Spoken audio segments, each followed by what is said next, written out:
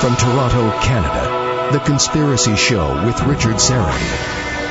Thanks for welcoming me into your home, your long-haul truck, your RV, your camper, your taxi, your parents' basement, your loft, that greasy spoon just off the interstate, and your cabin in the woods. And a big howdy to all of you listening in on one of our affiliate stations. We're up to about, 3 dozen, I think, across the United States.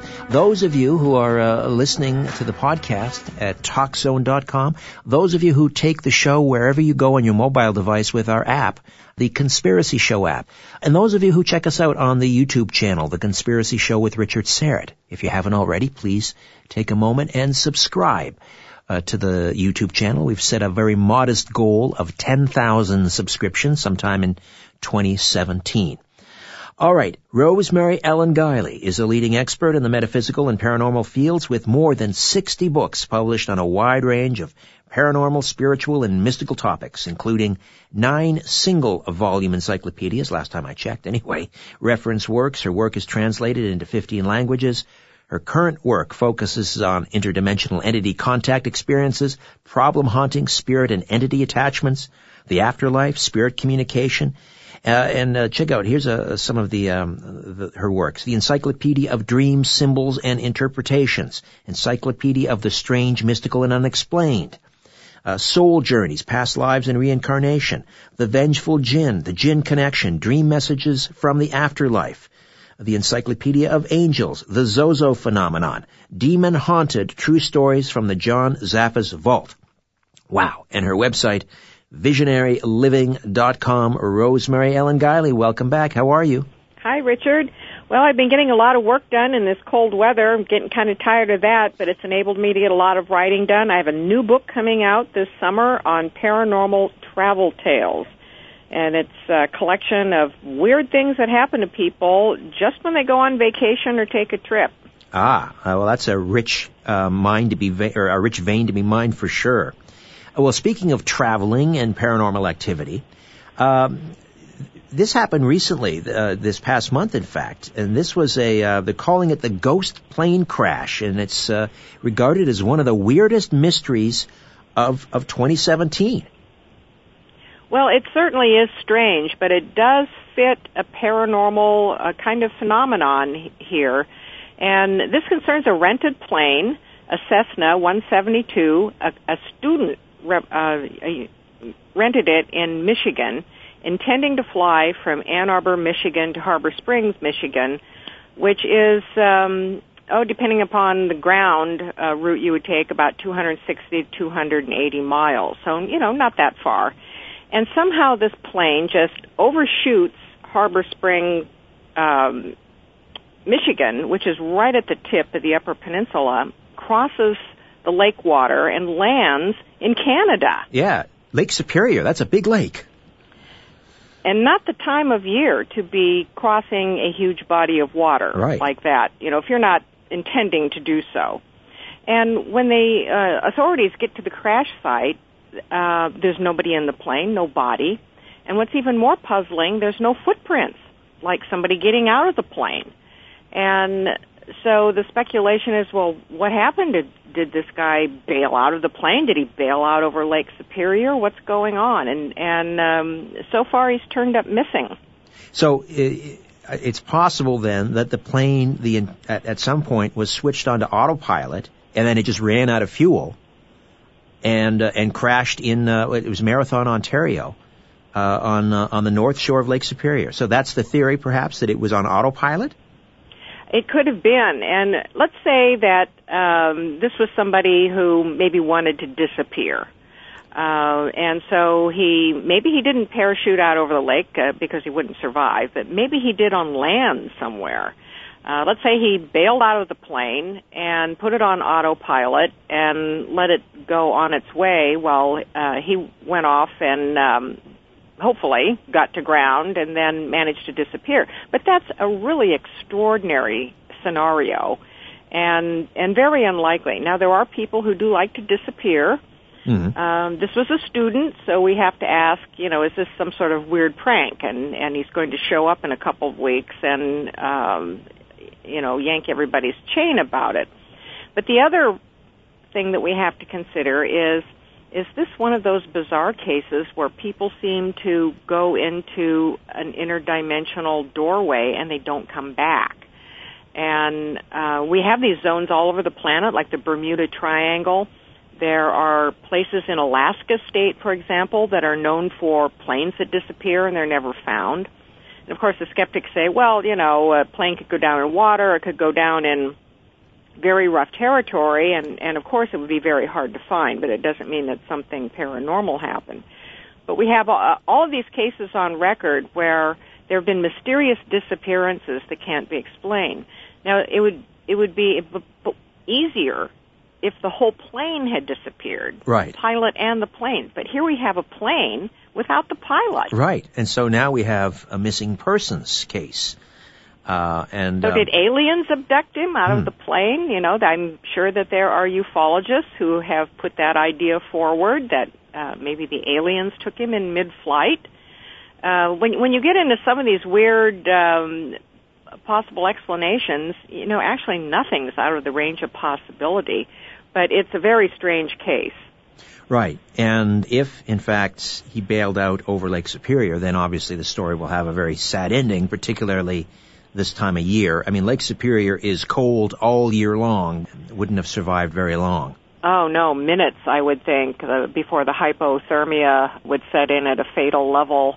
And if he did, say, parachute out over land, well, I know it's kind of a wilderness up there, but you would think that maybe somebody would see him, or there might be something registering on radar somewhere. It's just very strange that he could just disappear completely. Right. I mean, so, you would have thought that someone would have noticed that he was deviating from his flight plan. You have to submit a flight plan before you take off. That's right. Yeah, very unusual. All right, well, we'll have to watch this one with interest to see if there's a resolution one way or the other.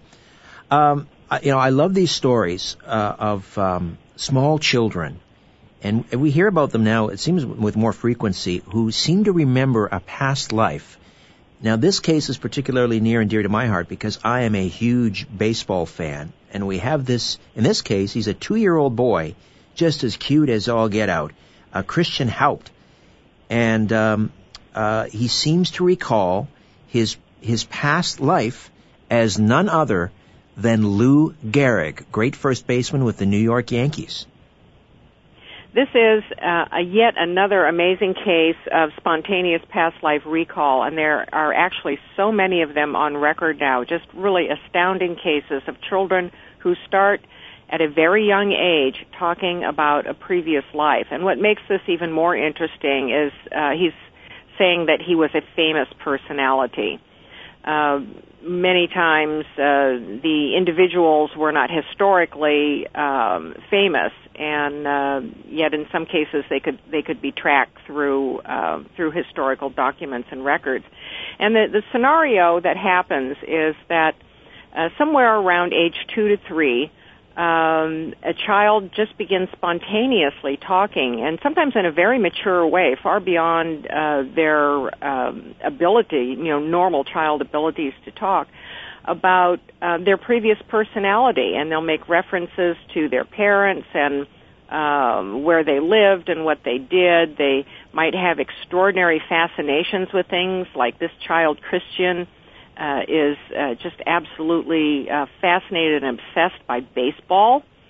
And it builds to a point where the parents can't ignore it anymore. Now, in some other cultures, it wouldn't be ignored to begin with.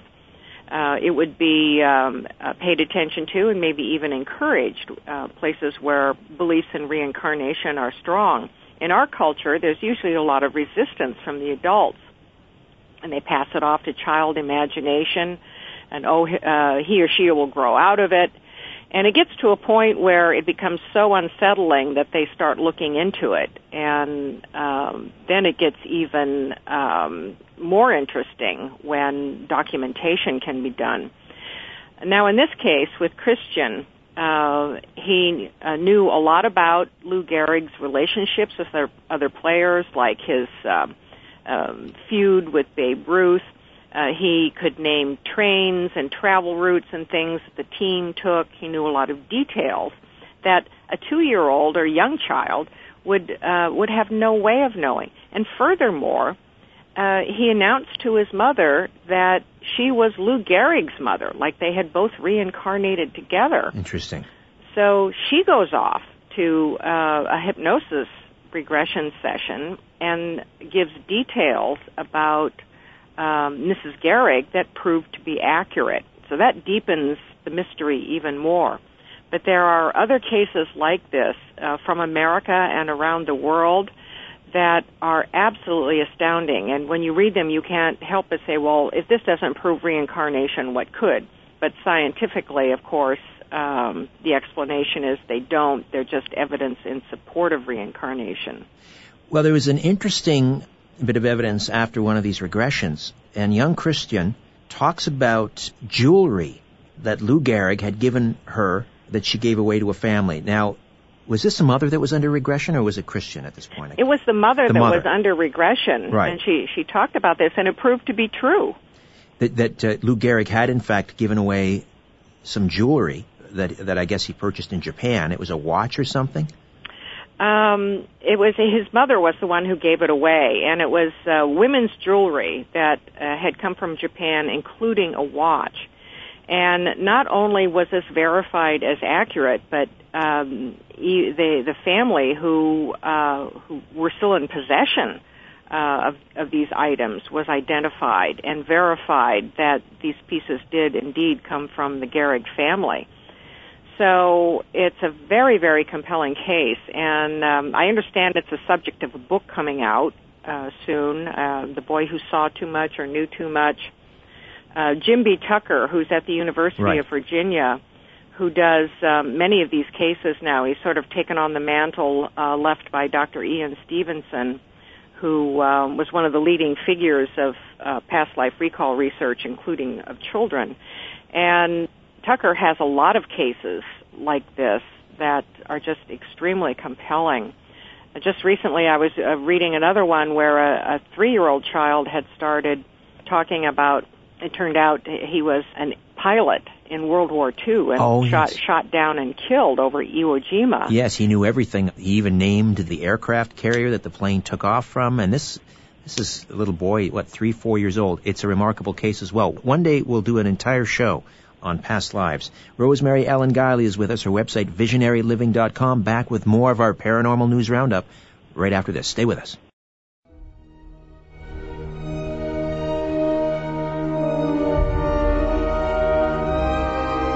The owners of the system are asleep. Now we can play. The Conspiracy Show with Richard Serrett. We are back with Rosemary Ellen Guilley. She's with us for the full hour. And after the bottom of the hour, we're going to talk about orbs. I was looking back over some family vacation photos. Now, I remembered this photograph. It was taken of of me and my 2 boys. We were in a cave in Greece, near Kalamata, and I was surrounded by what looked like these little soap bubbles. Now, this cave had significance to my wife's side of the family. This was a cave, or a spilia, as they say in Greek, that her mother's family had hidden in during the Second World War. They went up into the mountains and hid in this cave from the Nazi occupiers. So I posed for a picture with my little guys in the cave and surrounded by these orbs. It was quite remarkable. We'll get into that a little bit later. Right now, I want to talk about this story. I've not heard about this. It's been regarded as perhaps the most haunted item you'll ever come across. It's called, is it a Dybbuk box or a Dybbuk box? Tell me about it, Rosemary. It's a Dybbuk box, and this whole scenario is, in my view, a big problem because it's basically urban legend in the making that's going to take hold and become a truism. The current attention is a very popular show, Paranormal Lockdown, going to a mansion in Joliet, Illinois, and supposedly there's this box there called the Dybbuk box that contains an evil spirit, and nobody should touch it or open it, and that there are other such boxes around, and they are problematic as well. These are a lot of half-truths and untruths that now have become a paranormal truth. And I think we're going to be seeing more of this, when in fact it has no basis in fact, really, this whole item. What is a Dybbuk box? Well, a Dybbuk in Jewish mythology, there are two definitions of a Dybbuk, and one is that it's a lost soul, someone who, due to things that he did during life, doesn't make it to the good afterlife or the bad afterlife, kind of wanders around in a purgatory, and they jump into the bodies of people, especially people who are ill and vulnerable, and take possession of them and cause a lot of problems. And another definition of it is that it is an evil spirit who does the same thing. And technically there's no such thing as a Dybbuk box, and this all started well over a decade ago when there was a wine cabinet that was sold as a haunted object on eBay. The story behind it was largely a phony story, that it came over from the old country and contained a trapped Dybbuk spirit in it. And whoever possessed this box started having problems, illness, accidents, bad feelings, nightmares, shadow people, things like that. And so this box, which was an old wine cabinet, had some prayer stones in it and some other items, passed through several hands, and the story grew as it went, and wound up in the hands finally of a man named Jason Haxton, who devoted a great deal of research into determining whether or not the story was true and just what was going on. And he wrote a book about it, and both John Zaffis and I were involved with him for short periods in his research. Jason did talk to me about doing the book with him, and I couldn't take it on. But I did a lot of research on his case, and he determined that the story, the eBay story, was largely false, and it was done for a profit, because haunted items sell. Sure. And so that part of the story was false, and there's an afterword in his book by a Jewish theologian who says, technically there's no such thing as a Dybbuk box. These spirits are not put in boxes. And yet there was something about this box. He said, well, whatever it is, even though the story was not genuine, there's something about this box that is, and it has some sort of magnetic power, and there was some sort of connection, he felt, with the Holocaust.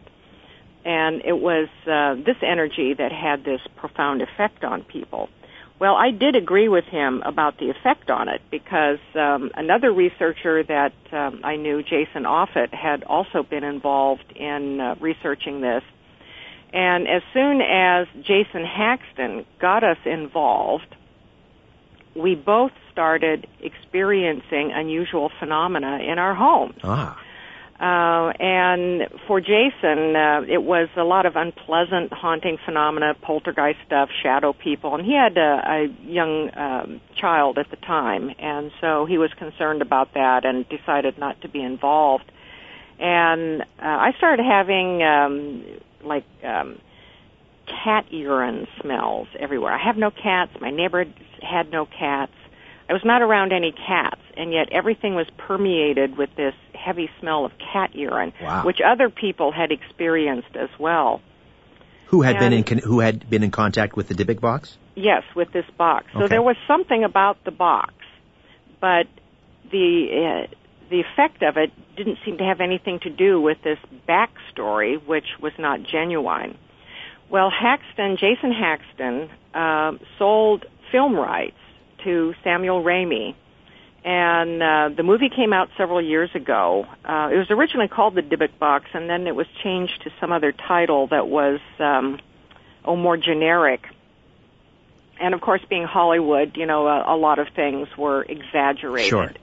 But it was about this evil spirit that supposedly was in this, what is now called the Dybbuk Box. So this now has become a truism in the paranormal community, that there are boxes that hold Dybbuks, and they're dangerous. And you mentioned at the top of the show one of the books that I've done recently, which was Demon Haunted, True Stories from the John Zaffis Vault. Right. And we have a chapter in there on, I called it Foul Things in Containers. A guy who gets, he's a picker, and he gets, lockers and things that have been abandoned.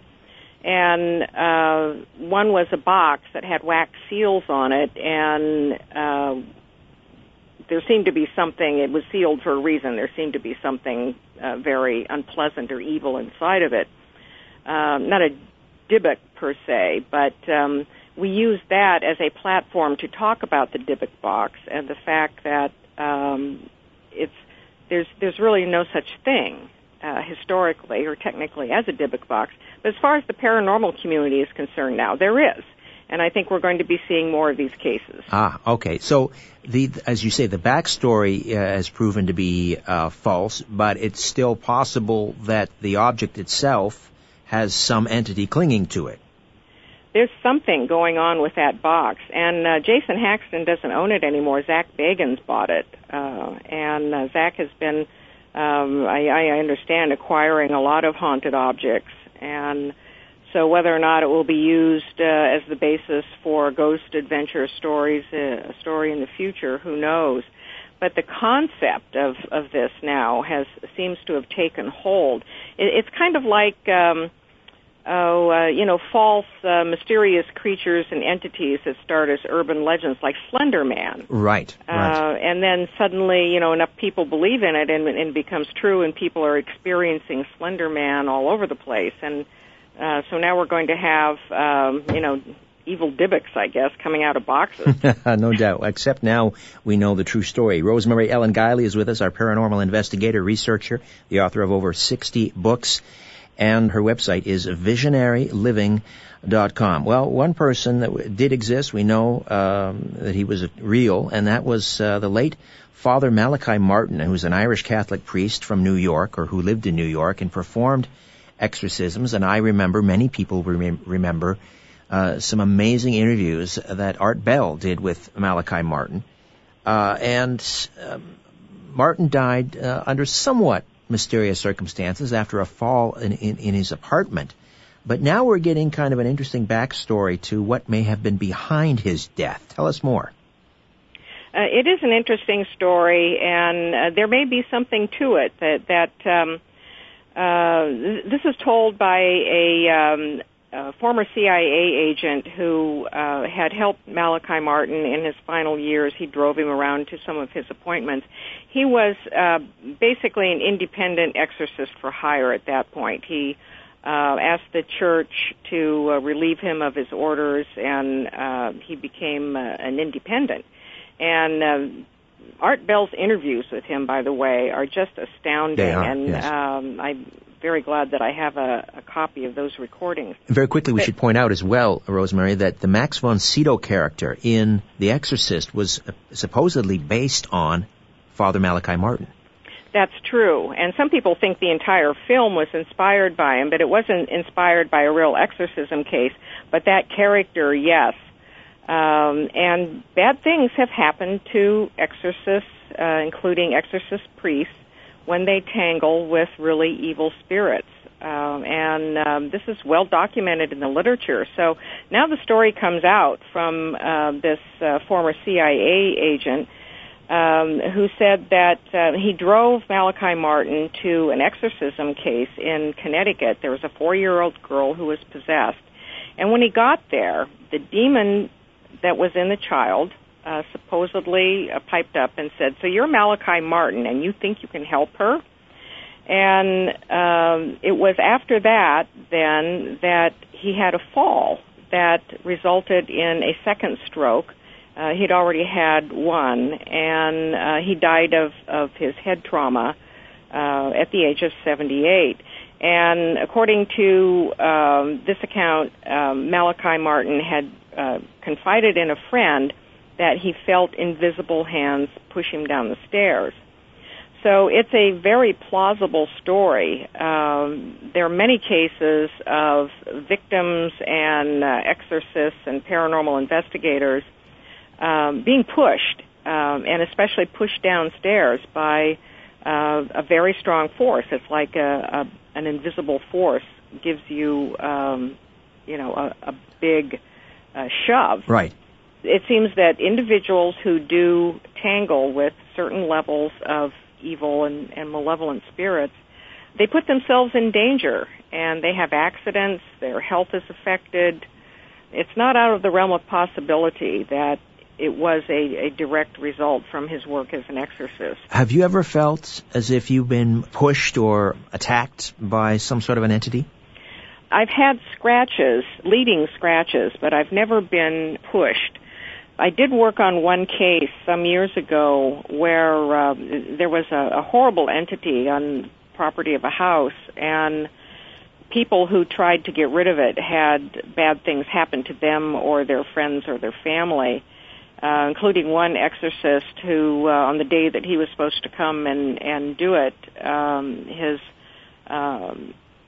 mother fell down some stairs and broke her neck and died of her injuries. And people can say, well, that's just a coincidence or happenstance. They're not related. But when you start looking at other cases where similar things happen, they do fall into patterns. There was another case I did, too, where I had a paranormal team, and every time that we went to do like an all-night investigation at this property where people were being very, very pestered, somebody on my team, something would happen to them. They'd have a medical emergency or get sick or have some sort of accident, something that prevented them from participating. Rosemary, I gotta stop you there. We gotta head on into a break. We can finish that story on the other side, and then I want to talk about orbs that show up in photographs. Rosemary Ellen Guilley, visionaryliving.com, the website. Back with more of The Conspiracy Show. Don't go away.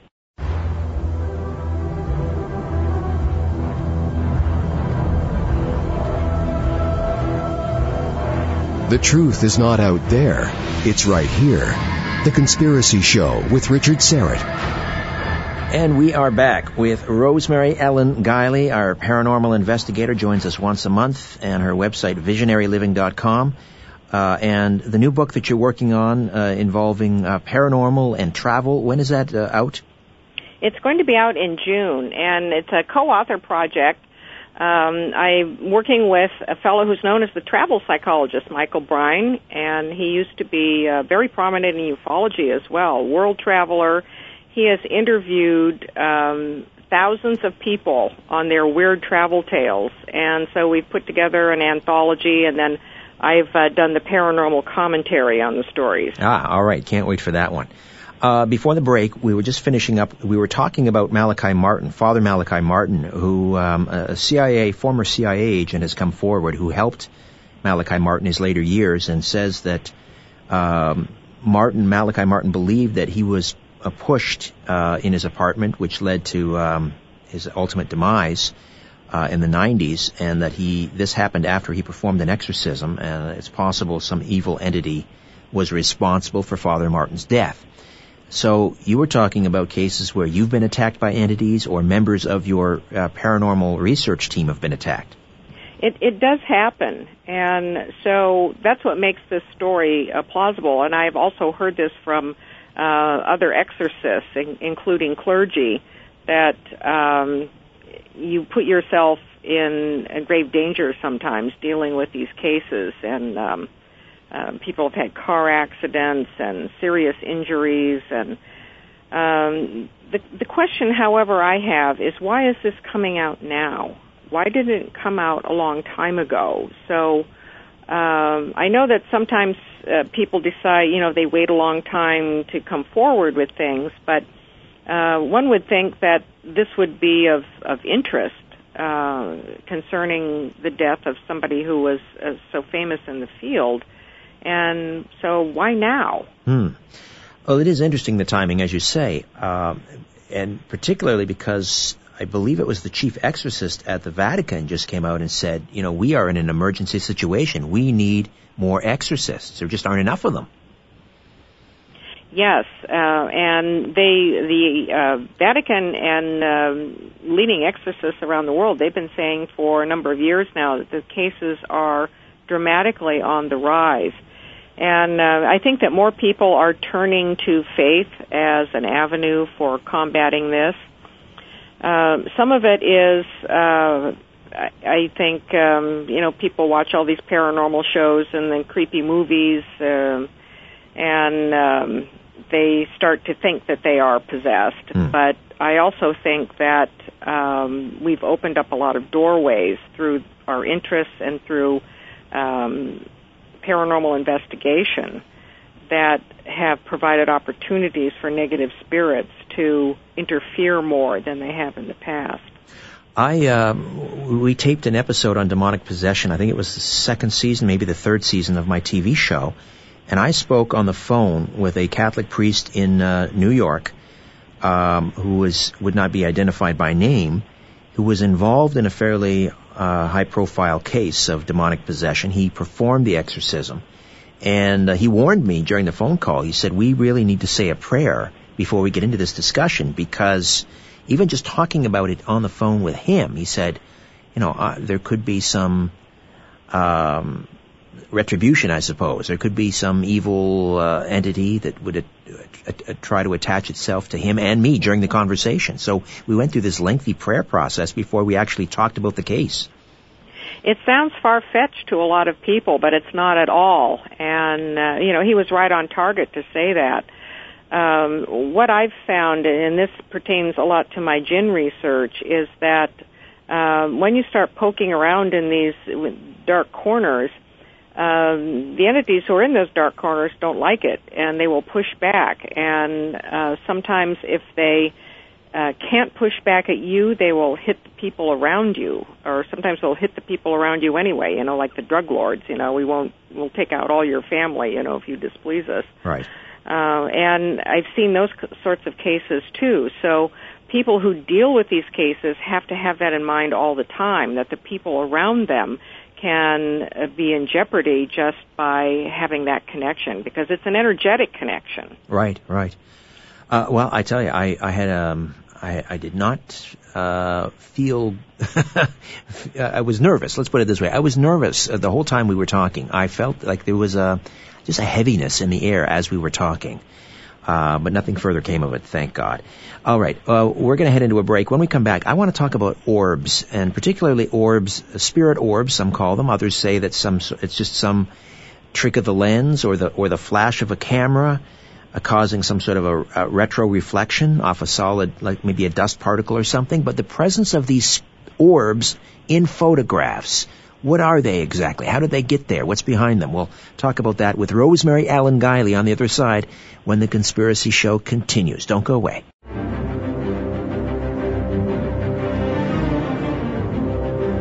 Fasten your seatbelt and put your tray in the upright position.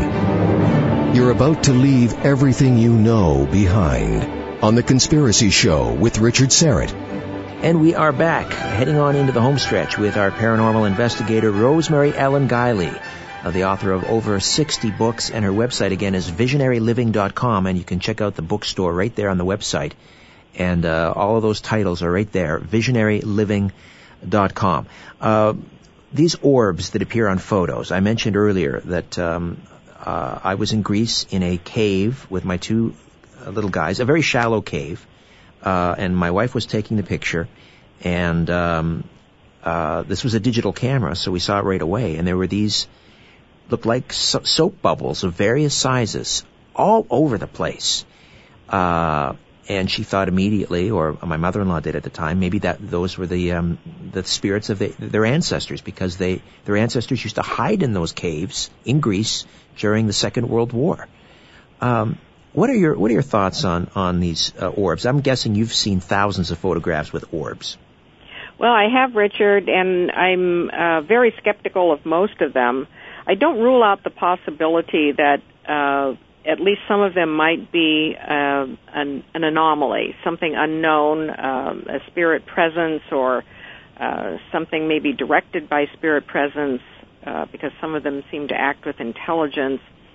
But the overwhelming majority of them, I believe, have natural explanations. And when we're outdoors or even indoors, any kind of activity can kick particulates into the air. And many of them are very fine. You're not going to see them with the naked eye, and they can remain suspended in the air for long periods of time, depending upon what they are. And they will show up in digital photographs, because a lot of them will be floating very close to the camera lens, and that's what makes them look like fuzzy blobs. When you get into places like the one you described of being in the cave, which has, some supernatural elements to it because of how the cave was used, then the picture gets a little harder to explain because there may be that element of some spirit energy, either a residual energy or some sort of active presence that is capable of manifesting in that way. I have seen orbs with my naked eye, and moving orbs that seem to act with volition and intention. And I think that that is a genuine anomaly of something that we don't understand. The ones that you don't see with your eyes but show up in the photographs, I think it's harder to explain them in paranormal terms. Orbs have become like crop circles. If you doubt, you're hung. And right. I have had more people blow up at me because I suggested to them that the dots in their photographs were probably just dust. It's really amazing how sensitive people are. It's true, but to me, it gives this whole, there are people that study this and books that have been written about it, that if you bring some skepticism to it and say, well, no, these we can explain, this is a flash hitting a dust particle, or this is something, this artifact was produced by the camera, there's something wrong with the camera, that gives more credence to the whole field, rather than just saying, yes, they're all spirits of dead relatives appearing in my photographs. Well, I agree with you. Now, there was a book that came out some years ago on orbs that two Europeans had written, and they had technical and scientific backgrounds, and it was a very well-researched book, and I even did an article on it called Rethinking Orbs, because they brought out some arguments that made the spirit orb a lot more plausible. But after I did some research on particulates and how they could be, suspended, ambient in the air, and under what conditions, then I really started swinging back in the other direction, that we probably need to consider natural explanations first, which we always should. Sure. When it comes to unusual phenomena. But it's the moving orbs. I think those are the ones that are the most interesting. Now, I've seen video clips of a lot of moving orbs, and some of them seem to know where the camera is, and they come right up to the camera. Here again, for example, I had a case in Arizona where a woman lived in a very active house, and she had a lot of things going on her property, and she was clairvoyant and seemed to be a magnet herself. And she would set up cameras in her house and photograph these, what looked like to be moving orbs going around. And so I thought, well, what is this, Arizona dust blowing around in an air conditioner? But she said, well, she had no air conditioner. She didn't have a fan going. And so... And she could see these with the naked eye, right? Yes. Okay. She said she saw them with the naked eye, and but the thing is that when I looked at the video clips, they almost always came from the same direction, and that's why I thought there was some blowing force in the house that was maybe pushing. Arizona is a very dusty state. Sure. But it just wound up being very inconclusive, and I think a lot of these cases are. So that's interesting. If you can see them with the naked eye, then if they appear in a photograph, you should also see them while they're around you. That only stands to reason. And sometimes they're seen and not photographed. People will see them and then they don't show up in the photograph. And I think that's even more evidential. It's like seeing the apparition of something and then not being able to capture a photographic image of it. Right. They do show up in cases where people have very complex haunting and attachment situations going on. So the orb... and are they, as I described, they sort of resemble a soap bubble? They can, yes. And some of them have colors to them. I think it's, in the case of natural explanation, I think it's just the way the light refracts with the camera. But people have come up with these identification systems where if it's pink, it's, your mother, if it's blue, it's, a male relative. It's just crazy. Because I think that these are probably natural conditions. And some of them look very large, and you can see things behind them. It's like they're translucent. So they're not completely blotting things out. Now, whether that's, again, another effect from a dust particle floating very close to a camera lens and being sort of exploded in size, right? That might be the case. Some of the more interesting ones, and I've seen these in caves too, like we have some haunted stone chambers in upstate New York, and I've done a lot of investigating in them, and people get a lot of orb photographs in them, and I've seen some where the orb is like cut in half, like it's like rising up out of the ground. And that's an interesting phenomenon, because if it's a particulate floating in the air, why would you get something that looked like it had been sawed in half? Right. That is just not a shape that you find generally in nature, particularly if it's floating. Let's leave then the orbs out from the photographs, aside for a moment, because you said you've seen orbs floating with your naked eye. And if these are, in fact, spirits, why would they assume that particular form? Well, I don't think there's a known answer for that question. And we have mystery lights that have been reported in folklore throughout the ages. And, the will-o'-the-wisp and bobbing lights that lead travelers astray. And sometimes there are natural explanations put forth for them. Corpse candles is another term from England. And they're invariably round lights that bob around usually outside is where people would see them. And I've seen them in cases like when I've investigated properties that have a lot of activity going on them. I have sometimes seen these moving lights, and they seem to be intelligent. Moving lights that float around or travel around above the ground, and I've even seen them plop into the ground and disappear.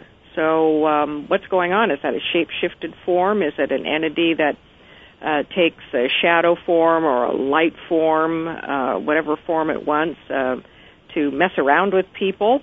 That's a trickster explanation that a lot of people have considered in these cases. There have been some other theories, or I guess you would have to call them possible explanations rather than theories, that these are surveillance devices and they're artificial intelligence being operated by some other presence that we don't see. And it's, sort of like a spy plane or a drone, going around gathering information. Right. I've also heard another plausible, a more prosaic explanation, and that this is, in some cases, it could be explained by something called ball lightning. Yes, and marsh gas is another. But there are cases where those conditions just were not present. And so I think those are natural explanations that can apply in some cases, but not like the skeptics would hope, a one-size-fits-all. Now, in cases where I've had what I would call horribly afflicted people, individuals who seem to be attached by something that creates a tremendous amount of unpleasant phenomena in the home and follows them around wherever they go, I've had descriptions where these orbs will come through the walls at night and people feel that they're being watched, that it is like some sort of surveillance thing. What would these things be? I mean, if they are in fact spirits and they are taking the form of an orb, and perhaps that's because it's a fairly easy form to take, would they be made out of something like ectoplasm, do you suspect?